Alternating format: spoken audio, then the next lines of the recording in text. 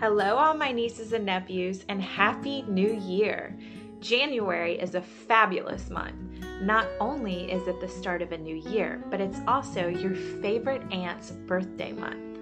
No, not Auntie Bree, Auntie JoJo's birthday month. In honor of my birthday, I have a special request from all my listeners. If you'd like, I'd love for you to write and send me short stories. You can email your short stories to auntiejojoslibrary@gmail.com. Your stories can be about any adventure that you've been on or anything that you'd like to write so I can read on air. I'd love to hear stories about the adventures that you take with the pets in your family, or maybe the adventures that you will take or want to take with Auntie JoJo.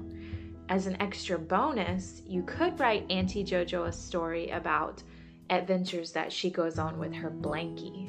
You know, back in Blanky's younger days when he could get around a little bit better. The month of January, we'll be reading stories twice a week. On Mondays and Thursdays, starting on January 4th, we're going to be reading Peter Pan. I'm looking forward to sharing Peter Pan with you, and I'm also looking forward to reading some of your short stories.